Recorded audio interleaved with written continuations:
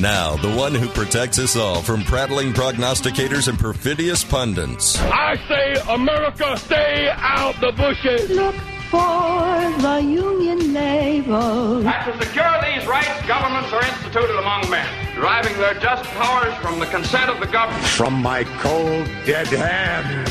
I'm concerned that if we don't impeach this president, he will get reelected. It's time for the Alan Nathan Show. Here he is, the longest-running nationally syndicated centrist host in the country, Alan Nathan.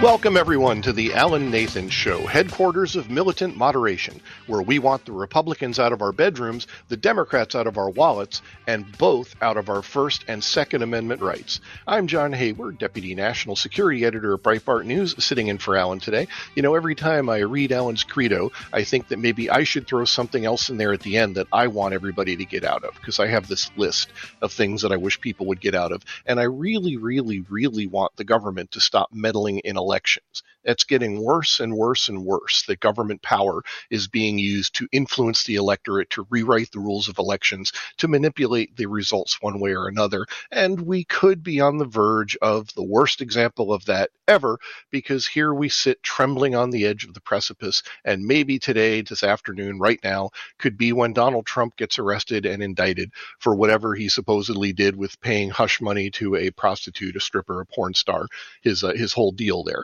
So that's something that's hanging right over our heads, and it's a blatantly politicized prosecution. Nobody, and I mean nobody, is looking at the case on the table before us and saying, yep, this is airtight. This is absolutely the kind of case that you should bring against a former president of the United States who is a declared candidate for the next election.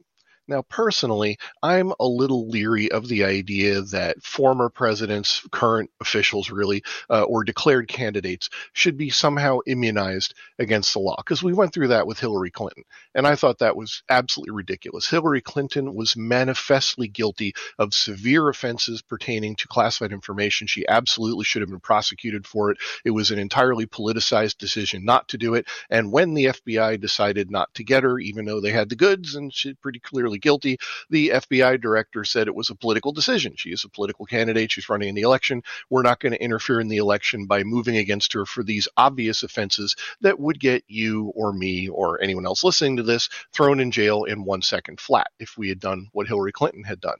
We were explicitly told that she's untouchable because it's a political election and the FBI didn't want to get involved in that, and so they're going to just give her a pass and use a little discretion to let her go. Well, here we go a couple years later, and now the discretion swings the other way. Here comes this attorney general in New York, elected with George Soros money, and he wants to get Donald Trump, and so he's supposedly getting ready to indict him and order an arrest warrant for him and turn this whole thing into quite the circus. And as I said during the Hillary Clinton thing, I don't really like the idea that just because he's a declared candidate, frontrunner or not, he is, and just because he is one, that doesn't mean he gets a get out of jail free card. I mean, that should not completely immunize people against being indicted or prosecuted. But on the other hand, you do have to look at the severity of the crime and the nature of the crime that's being investigated, of the charges that are being brought.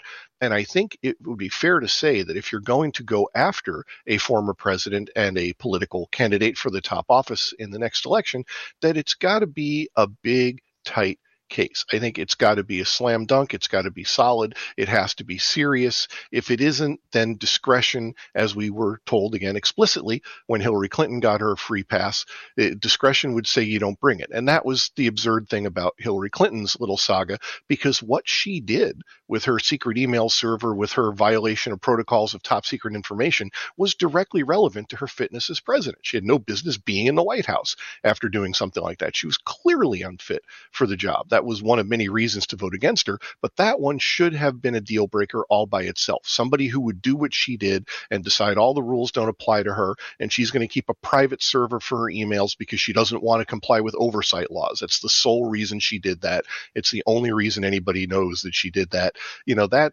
to me is, you're out of there. You're not a serious presidential candidate if you do something like that. So it was very relevant to the election to investigate, to prosecute, and to act against her. This stuff with Donald Trump, Trump and his porn star and hush money and all that. Whatever else you can say about him, it's a known quantity. The voters have been aware of this whole story forever. They passed judgment on it during the previous election. He won, and he may or may not win this time. A lot of people don't like him. It's going to make the people that don't like him less, and it's going to make the people that do like him rally around him because they feel he's being persecuted unfairly in a political prosecution, and he obviously is. And that's the problem. That's why I want the government out of our elections. I'll add that to my list of things that we want the Republicans and Democrats to get out of. This whole bit where the government is using its power in various ways to influence and sway elections is really intolerable. And it goes back to 2020, to 2016, the Russia collusion hoax, so many examples. The government is now actively involved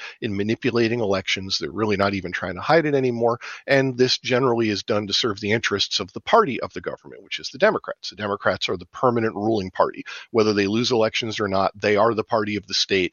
They control the bureaucracy. They don't go anywhere when they lose an election. You don't get to vote against them. They're still there, as Donald Trump found to his sorrow when he moved in and found the whole government lined up and out to get him because they're stuffed with Democrat partisans. These people are the permanent government party, and they are not shy about monkeying with elections in various ways to make sure that they win. And this is another example of doing that, a politicized prosecution clearly designed to influence the outcome of the next election. There's no other reason to be doing this right now other than to mess with Trump. And some Democrats have openly said they feel justified in doing whatever it takes to keep Trump out of the office. Our opening montage, every episode, every hour we come in, our opening montage has a quote, can't let Donald Trump be the president. We must not allow that. So, these people have decided he's not a suitable candidate and you shouldn't have a chance to vote for him.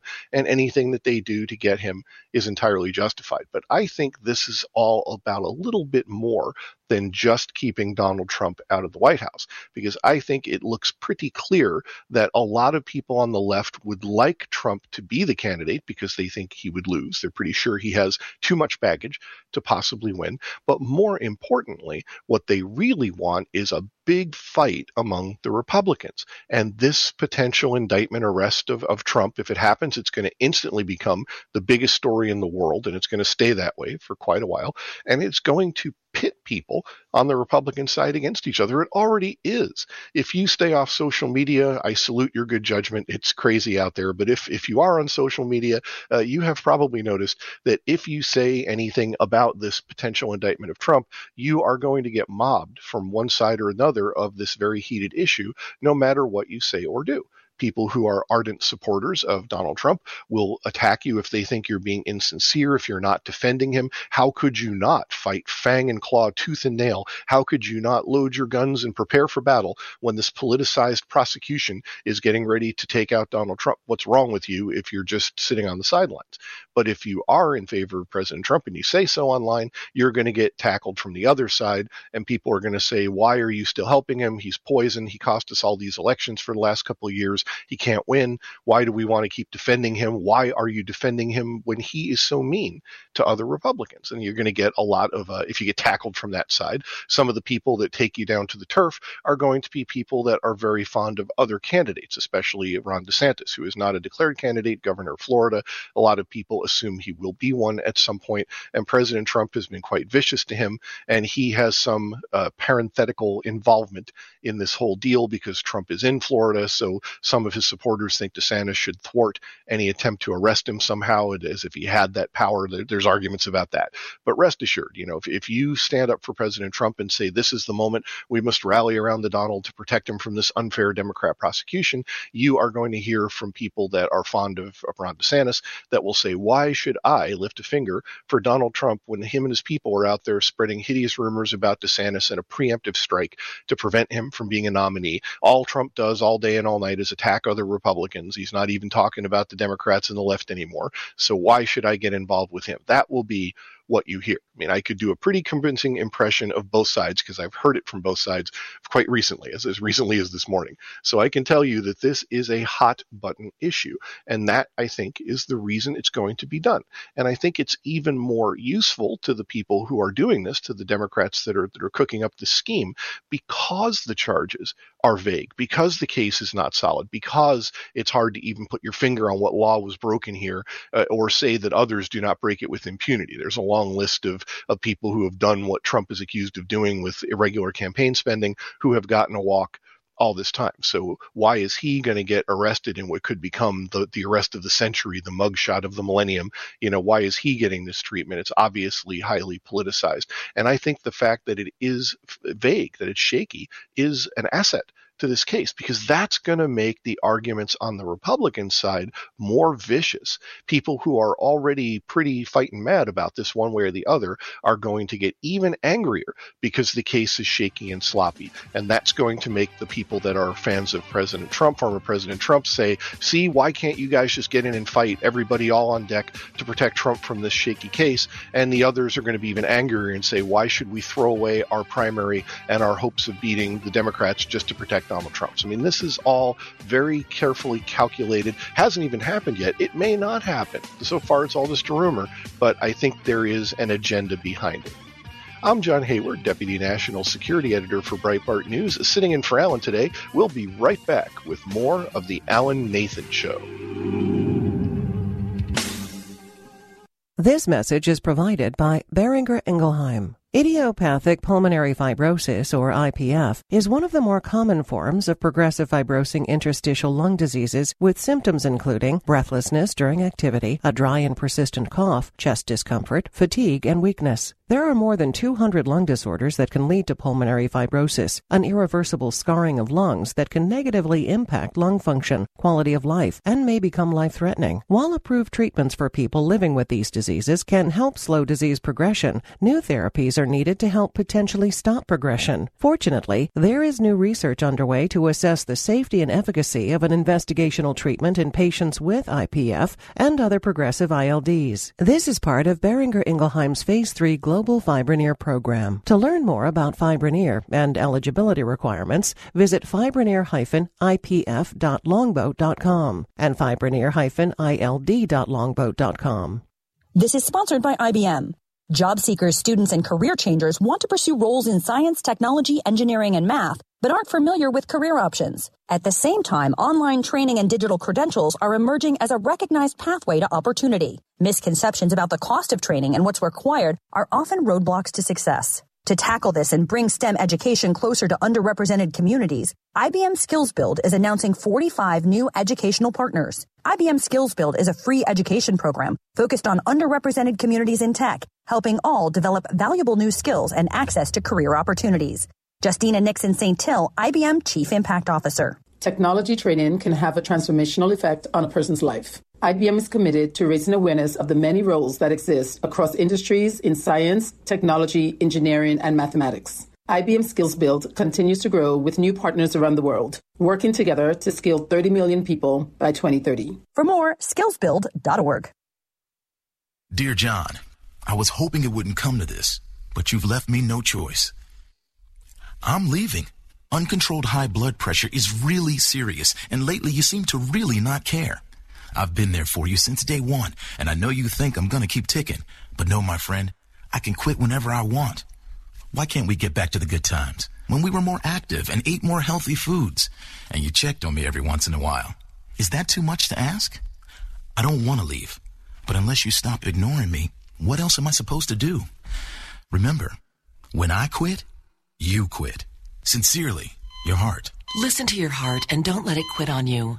Doing the minimum to control your high blood pressure isn't doing enough. High blood pressure can lead to a stroke, heart attack, or death. Get your blood pressure to a healthy range before it's too late. For help keeping yours at a healthy range, text PRESSURE to 97779. A message from the American Heart Association, the American Stroke Association, and the Ad Council. The mission of Paralyzed Veterans of America is clear. Accessibility.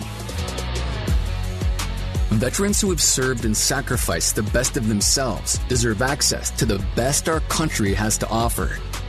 Access to meaningful employment. Access to the veterans' benefits they've earned. Accessible homes and vehicles.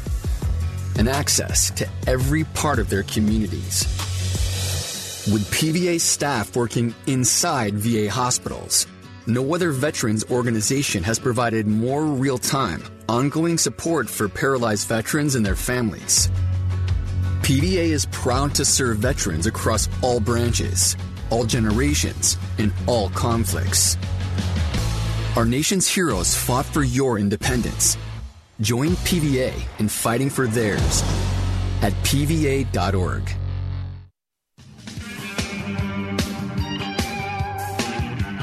Welcome back to the Alan Nathan Show. I'm your guest host today, John Hayward, Deputy National Security Editor of Breitbart News. You can find my work at Breitbart.com, and you can find me on Twitter at DOC_0. Well, President Biden used the first veto of his presidency on Monday to shoot down a Republican proposal that would have interfered with the government's ability to force banks and investors to make their decisions in accordance with ESG philosophy. ESG stands for environmental, social, and governance, basically political correctness, and there are rules and laws in place that strongly incentivize to the point of basically forcing financial institutions to make decisions based on those things instead of return for shareholders. And we just watched that kind of thinking annihilate Silicon Valley Bank, this neutron bomb of a bank implosion that may yet bring down the financial system of the world. Stay tuned, it's not over yet. And one of the reasons that bank blew up is because they were doing this stupid nonsense. They were looking at these political, ideological considerations instead of making smart investments, and it blew up and took the bank out. So here's Biden vetoing this policy at the exact moment that everybody's waking up to just how dangerous this ESG stuff is, and just how immoral and improper it is for the government to force banks to make decisions based on ideology rather than fiscal good sense. Here with us to talk about it is Robert Romano, Vice President of Public Policy at Americans for Limited Government. Welcome aboard the Alan Nathan Show, sir. Oh, it's great to be back, John. Thanks for having me. Well, yeah, this just seems like a terrible time to veto a policy like that when I think most of the country that understands the Silicon Valley Bank implosion would wholeheartedly say, absolutely, let's repeal these rules. This is ridiculous. And Biden vetoes this thing and defends it, so we're probably going to get more bank collapses thanks to this ESG stupidity. I agree that the ESG rule needs to be repealed. What Biden's doing currently in the 2022 Labor Department regulation, but I would go further and say we need to get rid of the 2020 rule, the 2015 rule, and the 2008 rule by successive administrations, Republican and Democrat, that have applied an all things being equal test consistently through all of the regulations. So even if you got rid of the Biden regulation, you'd go back to the Trump Labor Department regulation. And what it explicitly said was, quote, there are instances where one or more environmental, social, or governance factors will present an economic business risk. And then for that reason, quote, this refocusing is an acknowledgement that individual ESG factors can be both pecuniary and non-pecuniary in nature, and that the selection of ESG funds is not per se prudent or imprudent. What the Trump Labor Department was saying was the same thing the Bush Labor Department said, which is that you can use ESG factors but if you're a financial, a pension manager at one of these ERISA-covered pension plans, which is only about one-third, a little bit more than one-third of all of the pensions and retirements nationwide. It's a $30 trillion market, but ERISA only ever covers the defined benefit and defined contribution employer-based plans. It doesn't cover the individual retirement accounts. That's another chunk. Then it doesn't cover the federal, state, and local municipal pension plans on the government side of the equation, and so forth. That's the other 60% or so of the retirement plan. So I don't even believe ERISA is a Labor Department is capable of reining in ESG, because all it can say is, well, if it makes a profit, it's okay. And ESG has been insanely profitable in many quarters, including in the energy industry. For example, you have a bunch of woke green investors taking over Exxon, and then they restrict oil production. The price goes to the moon by design, and they rake in record profits last year. So it's not even a situation where get woke, go broke. I think that's a big lie. In fact, they're making money hand over fist because of this. Bloomberg has projected that ESG funds could reach as much as $50 trillion by 2025. But if you take out the greenwashing, other organizations are saying it's more like $21 trillion, but that's still way too much, and it shows what a dominant hold this has on not only the U.S. economy, but the global economy. Well, I think also of things like the green energy subsidies, which are titanic, almost inconceivable in scale, that some of these companies are richly profiteering from and delivering nothing of any real value to us. We've spent trillions of dollars on trying to force people to use wind and solar power, and the net effect after all that spending, I think planet-wide globally, 2 or 3%, I think, reduction in carbon is the figure that I've seen for trillions of dollars spent. It's ridiculous, but these companies are profiteering richly from this stuff, and the people that get screwed are you and me. What you're saying is, with this whole setup, is that you've got some companies making tons of money and their investors are making out well, but it's the working American that holds the bag. The taxpayer has to cover all this. We have to furnish all these government subsidies. In the price rigging stuff you talked about, we end up paying more for gas or not having it, or being forced to use electric cars we don't want. We're getting the sharp end of the stick here in every one of these deals, and we're on top of the hook for bailouts now. The Silicon Valley Bank is getting a gigantic bailout. It is a bailout. They're trying really hard to say it isn't, but it absolutely is, and that could be the first of many bailouts to come. I agree with that. And I think it underscores when there's so much subsidies coming in that a pension administrator, if you have a communist takeover of the global economy to get you into some sort of Green New Deal, would you hire a bunch of accountants and actuaries to stop it, or the Labor Department for that matter? I think not. And I just don't think ERISA could possibly address that. And if all they're looking at is the bottom line, which is all ERISA says, if there's a financial interest at stake, then it's okay to invest in this type of stuff.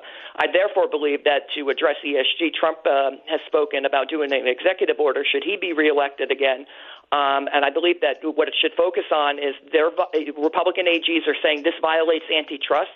So you could restrict retirement accounts, all of them, all 100% of them, IRAs, 401ks, the state and local, the federal thrift savings plan, from investing in any company that is violating antitrust law on this basis. Additionally, many of these companies are implementing diversity and inclusion agendas, which means racial and gender hiring quotas, which are expressly violate Title VII of the Civil Rights Act. So no investments into companies that do that via tax-deferred retirement savings. So I think there are some tools there, but it's not necessarily the Labor Department, although you can issue the regulation via there, but you should also do it via the Internal Revenue Service, Treasury, and so forth, the thrift savings plan, to deal with those issues. As far as the bank failures go, we spent way too much money. We printed over $6 trillion, a 43% increase in the M2 money supply since February of 2020. $7.5 trillion of new marketable treasuries have put on the market. $3.9 trillion of those was purchased by U.S. financial institutions. Foreign institutions, including central banks, have only bought $600 billion, and the other $3 trillion was the Federal Reserve. Suffice to say, when interest rates were really low. When interest rates went up, all the institutions are left holding the bag. Now, truth is, foreign institutions have already divested about $300 billion. They were up to $900 billion of more exposure since 2020, but they'd already dumped about $300 billion of treasuries. I imagine to raise cash as interest rates were rising, and you're seeing bank failures overseas now too. So I think it's not merely an issue of what was going on in San Francisco with Silicon Valley Bank. But the receivership program that the FDIC has just revealed is actually a feature of the Dodd-Frank Orderly Liquidation Fund. We were writing about this back in 2010. It's an absolute danger to the private sector. The FDIC can just come in and declare any company to be a financial systemic risk, and they can take it over. And that's exactly what they did. Yeah, taking over sounds like the key phrase here, and some of these ESG rules seem like the opening bid in a long game to take over retirement funds, investment funds entirely. If the government is telling you what you can and can't invest in, it isn't really your money anymore. Once it passes a certain point, now you're just picking from a menu of government-approved options. Robert Romano, Vice President of Public Policy at Americans for Living in Government, thank you for joining us. I'm John Hayward, your guest host today. We'll be right back with more of The Alan Nathan Show. From NAACP Image Award-nominated author Elise Bryant comes a new rom-com about two teens who overcome misconnections and find their way to love. Reggie and Delilah's Year of Falling follows two people who seemingly have nothing in common, but after a year of chance encounters, begin to think the universe may be telling them something. Dungeons and Dragons-obsessed Reggie and emotionally bottled-up Delilah meet for the first time on New Year's Eve, and again on Valentine's Day, and on random occasions throughout the the year. They're drawn to each other, though they are each too insecure to be their true selves. So what happens once they realize they've each fallen for a version of the other that doesn't really exist? Author Elise Bryant. This is a sweet and funny romantic story in which the characters learn to overcome their fears and discover who they truly are. I hope readers enjoy going along on this ride with Reggie and Delilah and maybe learn something about themselves along the way. Reggie and Delilah's Year of Falling is now available wherever books are sold. Spring is in the air, and now's the time to spring forward with a delicious breakfast from Burger King. An all-natural Simply Orange Juice. Begin your day with a sausage, egg, and cheese sandwich with sizzling sausage, fluffy eggs, and melted American cheese on a toasted croissant. Or a bacon, egg, and cheese biscuit on a warm buttermilk biscuit. And make it a meal. All Burger King breakfast sandwiches go great with crispy hash browns and pair perfectly with a Simply Orange Juice with no added sugar. Never sweetened, never concentrated, and never frozen. Simply Orange goes perfectly with breakfast at Burger King and is rich in vitamin C.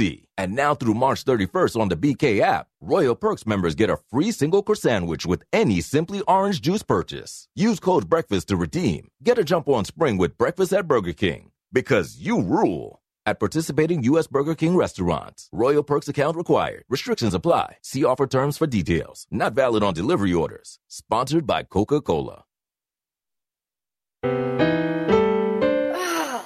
Steven. Who said that? Me, down here. Ugh, what are you, a yellow booger? I'm a banana slug, Steven. Well, what are you doing in my room? I'm your sense of adventure. Don't you remember me? Don't you know that we miss you? Miss me? Who misses me? You know, all your friends in the forest. The trees, the pond, that little fort that you made out of branches. We all miss you. Mom took me to the forest last year. I'm a slug, Steven. It took me a long time to get here. Oh, I guess that makes sense. The forest is not that far away. Have an adventure today. I'm sure your mom would take you. You're right. I should get out. I want to have fun. Play in puddles, catch frogs, and climb trees. Hey, Mom! Yeah, hon?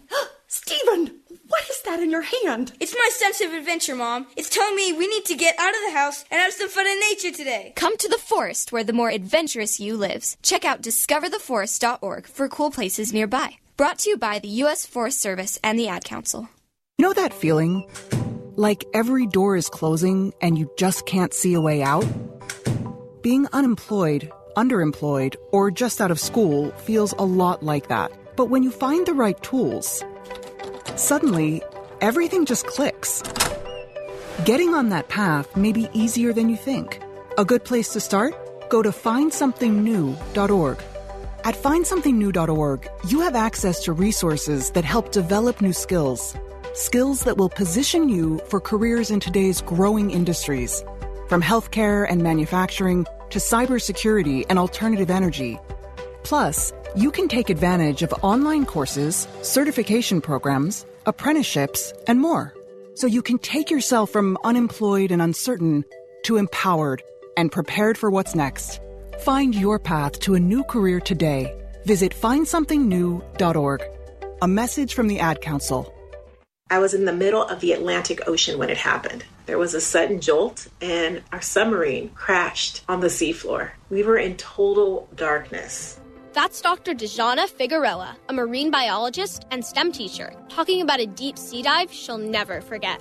It's funny, when I was a kid, I was afraid of the ocean, and there I was, 2 miles below the surface. But as a scientist, you prepare for that. Using our training and a little creativity, we fixed the sub and finished our experiments. The dive was just too important. Every dive gives us glimpses at things few people ever get to see. Glowing creatures, fiery undersea volcanoes. When we got back to the surface, I kissed the ground and called my mom, of course. But you know what? I wouldn't trade that dive for anything. Dr. Figueroa uses her passion for STEM to discover new things and make the world a better place. She can STEM, so can you. Check out She Can STEM for more stories and inspiration. A message from the Ad Council.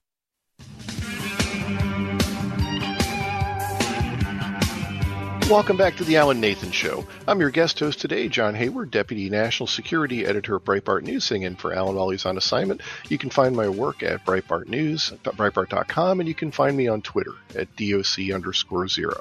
And we were talking about the Environmental, Social, and Corporate Governance Agenda, or ESG, and President Biden casting a veto to protect it. The Republicans in Congress had gotten a proposal through Congress, the House and the Senate had signed off on it, and it would have repealed some of the rules, wouldn't have gotten rid of ESG entirely, but it would have repealed some of the rules that make it possible to force companies to comply with ESG regulations, and President Biden vetoed it. And when he did that, one of the reasons he said he was vetoing it was supposedly to protect retirement accounts, which is kind of funny because that's one of the reasons to repeal ESG. It jeopardizes investment funds. It causes them to be invested and spent in an ideological way rather than a good business way, to where ideology is the top concern, and then you think about return for your shareholder and so on. And that's the kind of thing that causes banks to explode and bring retirement accounts down. So repealing it would have been protecting retirees, not keeping it.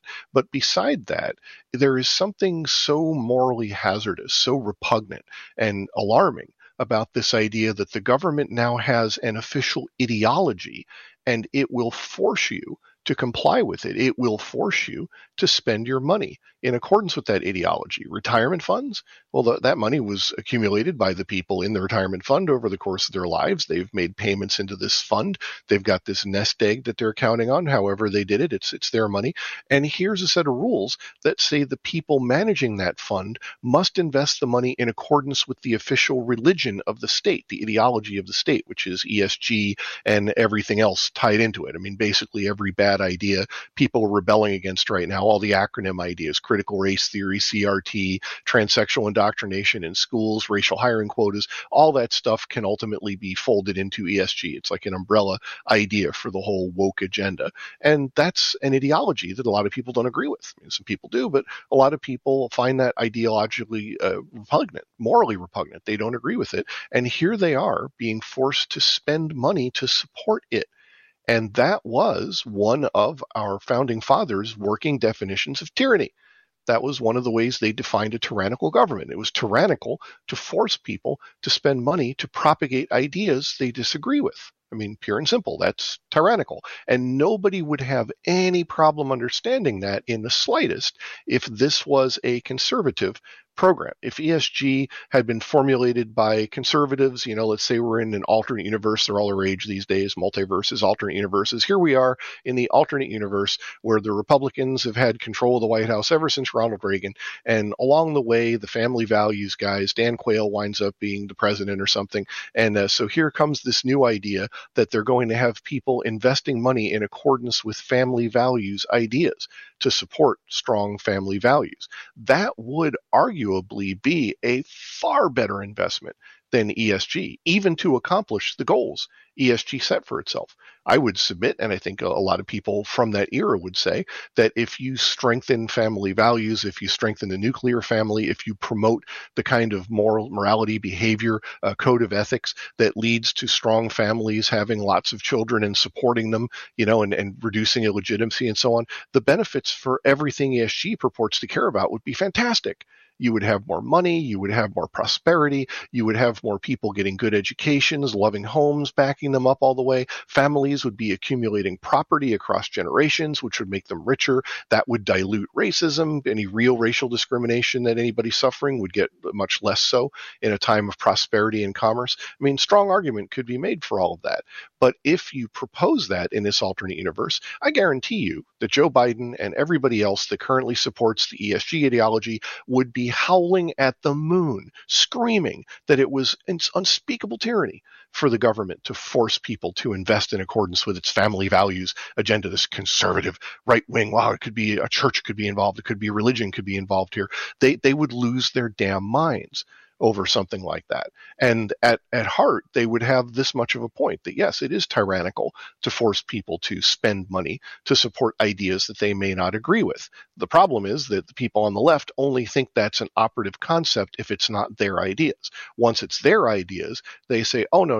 See, this is totally different. This ESG stuff, this is a scientific fact, dude. This is the only right opinion. You're not allowed to disagree with any of this. There is no moral objection to our beliefs because they're absolutely right and no good person could possibly disagree with them. So you see, we're not tyrants. by forcing you to spend your money and make investments in accordance with our agenda.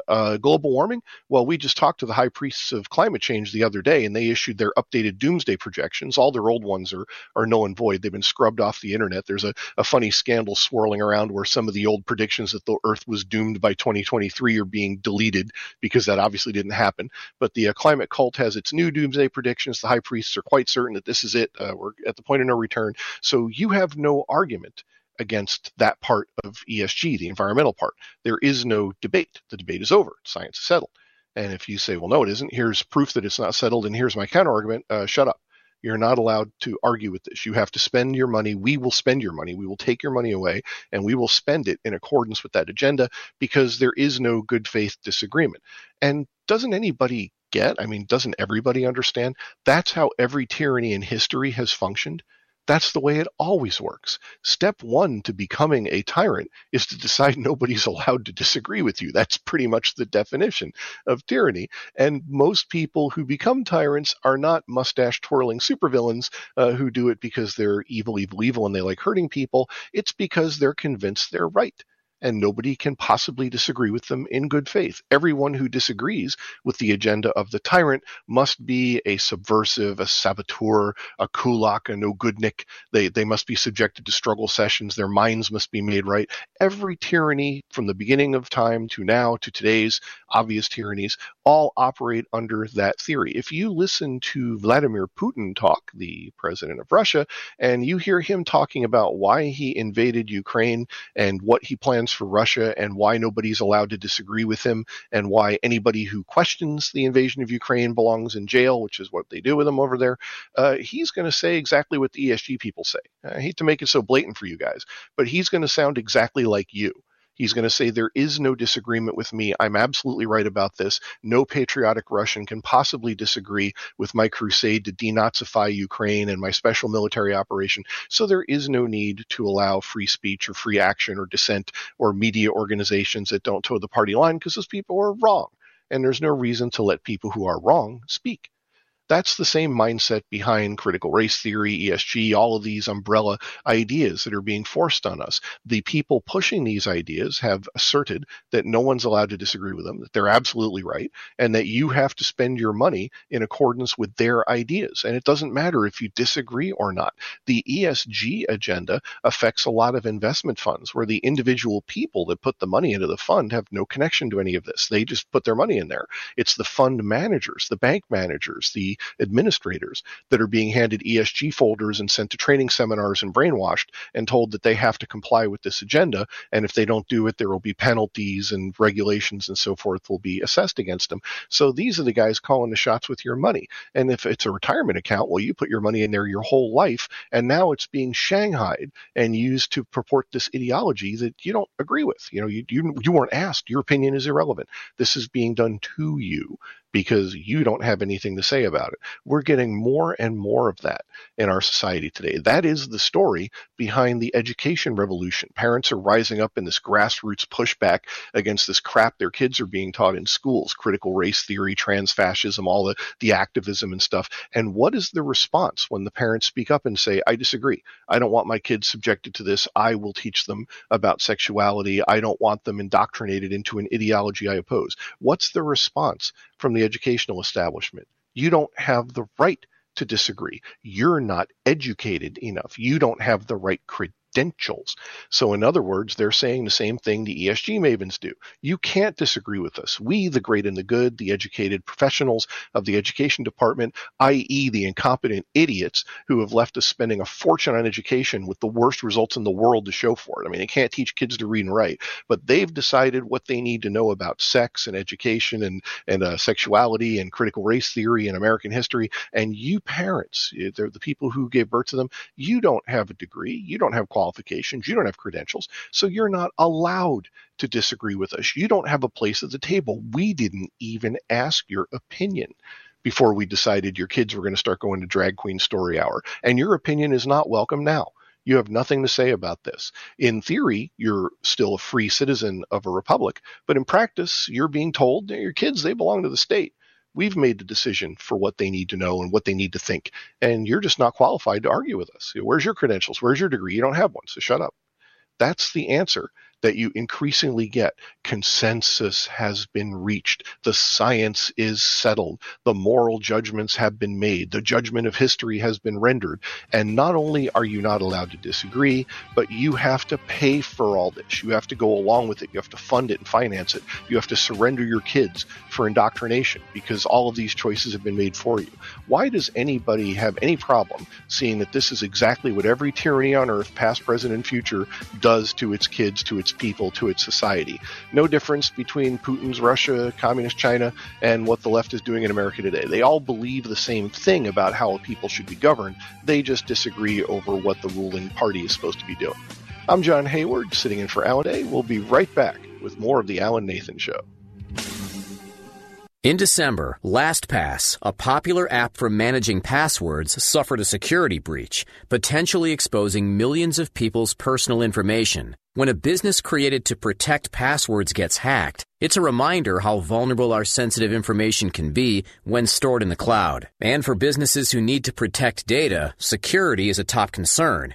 To help prevent security risks, the open directory platform provider JumpCloud recently introduced a password manager. JumpCloud's Antoine Jabara. Businesses cannot always rely on an offline solution, as users need to share and access passwords across multiple devices, and cloud-based options aren't ideal either. JumpCloud Password Manager takes a hybrid approach, storing data on users' devices and seamlessly syncs user vaults to multiple devices in an end-to-end encrypted way. This addresses some of the limitations of cloud-based systems and bridges the gap between convenience and security. To learn more, visit jumpcloud.com. Vitamin B12 is important for supporting not only our metabolism, but also our energy levels. Our brain and our nerves need certain vitamins like B12 in order to function properly. Even if you're eating all the healthy foods like fruits and vegetables and getting, great sources of protein, it's sometimes the case that you can become deficient in one or more nutrient, and that's where supplements can be helpful. So if you want to support your B12 levels, Jarrow's Methyl B12 is a great supplement to consider to optimize your B12 levels. This type of B12 is recognized by the body, so it's delivered to your cells more efficiently.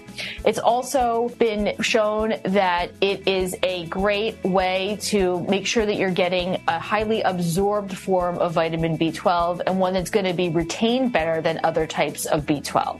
You can learn more at jarrow.com. If you came across someone struggling with hunger, how would you recognize them? By their clothes, their age, the way they speak? Would you notice a 16-year-old boy who got his first job, not for extra spending money, but to help feed his little sisters?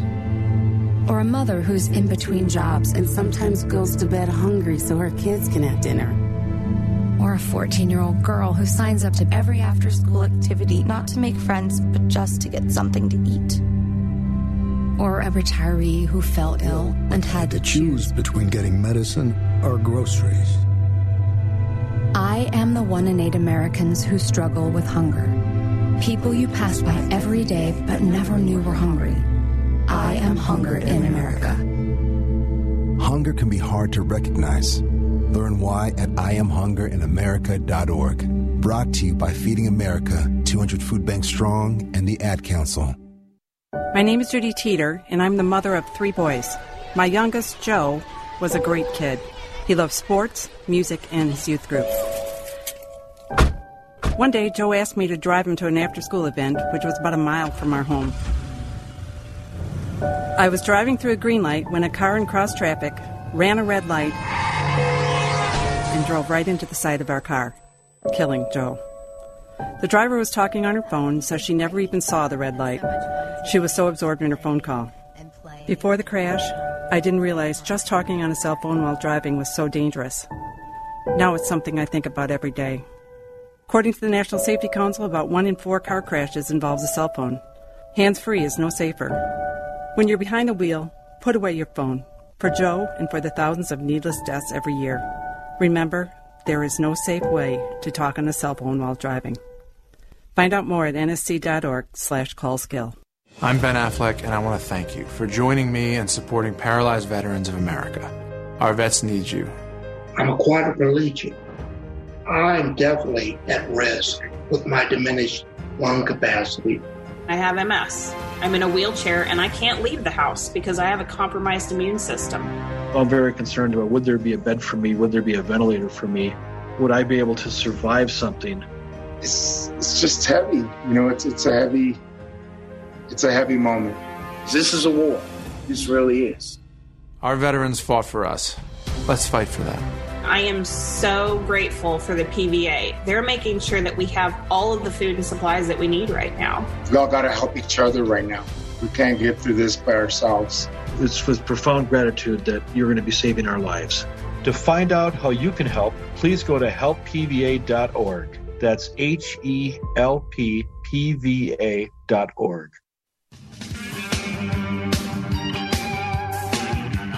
Welcome back to the Alan Nathan Show. I'm your guest host today, John Hayward, Deputy National Security Editor at Breitbart News. You can find my writing at Breitbart.com, and you can find me on Twitter at DOC_0. Well, besides the ESG proposal being vetoed by President Biden to protect the program, we also have more inflation news coming out. It's not good. Inflation's still running wild, so more interest rate hikes may be on the way to control inflation. And this is one of those things where the smart people that run the government think they can use interest rates to control inflation and vice versa, but the net effect on the rest of us is that we get clobbered. It's like Godzilla fighting King Kong, and we're all getting stomped on in the middle of it between the price of everything going up through inflation and then interest rates clobbering us from the other direction. Hard to get a house, hard to get a car, killing our savings. It's just rough on the little guy right now, and it doesn't seem like anybody cares about the little guy anymore, especially not the small businessman. Here with us to talk about it is Kurt Couchman, Senior Fellow in Fiscal Policy at Americans for Prosperity. Welcome to the Alan Nathan Show, sir. It's just good to be back with you, John, and Americans for Prosperity definitely cares about the little guy. That's why we're here. I'm glad you do, because all we see right now is giant feet stomping on us. We keep hearing about billionaires and their adventures and travails, and nobody cares about us anymore, especially not people that are entrepreneurs, small business types. They're just getting obliterated by everything from high gas prices to interest rates, and they're not even in the discussion anymore. Nobody in Washington even talks about them. Yeah, unfortunately, the political culture seems to be running away. I mean, it doesn't take a rocket scientist to realize that the government is supposed to be working for the people, not the other way around. But there's this entrenched culture here where it's sort of serving itself, and we're seeing the Biden administration trying to advance that into people's personal savings by letting asset managers just kind of choose their own adventures about what they want to do with other people's money, instead of doing their job, which is to provide a maximum return for the people that have spent an entire life working and saving for their own retirement. Now, I was just talking about that before the break, how this is morally objectionable to force people to spend money for ideologies when they were just saving for their retirement. And I also fear that this is a step towards just flat out seizing all these retirement accounts. I've heard lefties talk about doing this for decades now. Some of them just daydream about the day when they can just seize the 401ks because they can't just let all that money sit there and not have the government just outright take it. Right now they're controlling it, but are we getting closer to them just taking it? Well, why do you need to take it if you can just have people that see the world similar to how you do, direct other people's money into the kinds of causes that you and they care about? I mean, if people with retirement accounts want to support those environmental, social, and, governance goals, then they can do that with their own money. But it's not appropriate for the asset managers whose job is to get as high returns as possible on behalf of the people they work for to make those decisions for them. There's a principal, and that's the owner of the funds, and there's the agent. The agent works for the principal, not the other way around. And it looks like we might be headed for another interest rate hike, possibly, and that's going to be unpleasant. It already is tough on people, and keeping the interest rates cranking up is going to have some profound impacts on things like big-ticket purchases, loans, home ownership in particular. It's already very difficult for people in a lot of areas to buy property. It's going to become darn near impossible if the interest rates keep soaring, and this is all the only choice they say they have to keeping inflation under control, because otherwise inflation blows into orbit and nobody can afford anything anymore. Yeah, the Federal Reserve is meeting, and they're poised to announce what they're going to do with the interest rates tomorrow. The conversation seems to have shifted from people predicting either a 25 basis point or a 50 basis point increase, so a 0.25% or a 0.5% increase, to no change or maybe a 0.25 percentage point. But if they don't increase the interest rate, then that's a sign that the banking sector is in much worse trouble than we had expected. And if they do increase the interest rate to continue trying to fight the inflation that they inadvertently unleashed, then that's also a problem. So they don't really have good options, except if Congress would only reduce the deficit, reduce the debt, then the Federal Reserve would be able to shed the federal debt that it owns faster, and that would also reduce the money supply and bring down inflation. But there's no talk about that because there's very little hope that Congress is going to do much on the deficit right now. When President Biden vetoed the ESG reform bill, the Speaker of the House, the Republican Speaker of the House, Kevin McCarthy, said that Biden sided with woke Wall Street over workers and that he wants Wall Street to use your retirement savings to fund his far-left political causes. This is such a turnaround for people old enough to remember the golden days, the oldie days of the 1980s. We were told that big companies were all in the pockets of evil Republicans and they're greedy big businesses and they're out to get us. And it turns out they're actually all political operatives of the left. They've all been taken over, infiltrated, controlled by the left. And between their own board members and rules like ESG, they're being forced to do the left's bidding. And it's absolutely killing us. I don't want to say that all big business is in the pocket of the left, but those that would be inclined to go along with that agenda are the ones that would take this ESG rule that the Biden administration wants to allow and run with it. People that are not on the political left would actually just do their job and try to provide maximum return for the owners of the retirement assets. So this is the rule is intended to give a green light to the people that would do the things that the Biden administration would like to see. But again, it's using other people's money, and it's not just for their own goals. It's for the esteem. Like some of these money managers, they run in elite circles and they want the esteem of others, including the political class here in D.C. So there's a lot of different things going on, but the point is that the managers should be serving their customers, not serving a political class that is not representative of the people that they're supposed to work for. And if that's the way it's going to work from now on, it doesn't seem like the Republicans, like conservatives, are very well equipped to play that game because they don't have prestigious awards and esteem to dish out. They don't control official Washington. They don't control the bureaucracy even when they win elections. They don't have cultural institutions like that. So if you were a big business guy and you maybe were thinking of being more aligned with the Republicans, what could they offer you to compare with what you'll get if you play ball with the left? I mean, the simplest thing is just you're doing the right thing. You're taking care of your customers. You're taking care of your workers. You're not trying to force things down their throat.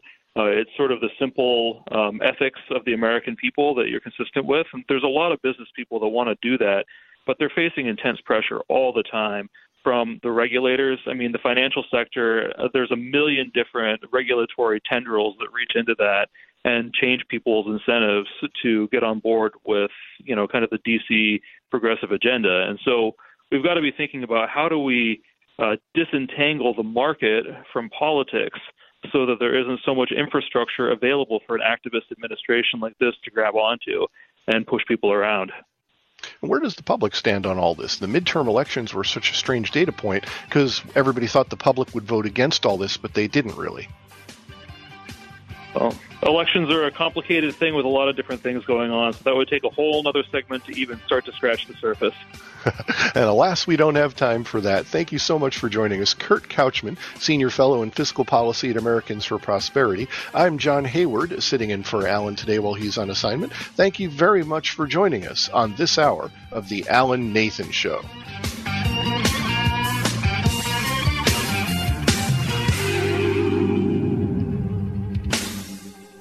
The opinions you hear on the Main Street Radio Network are those of the host, callers, and guests, and not necessarily those of the station, Main Street Radio Network, its management, or advertisers. The information on the Main Street Radio Network does not constitute a recommendation, offer, or solicitation to buy or sell any product or securities. So please, consult a professional before investing. If you have any questions or comments about Main Street Radio Network, contact us at 703-719-0433 or at our website, mainstreetradionetwork.com.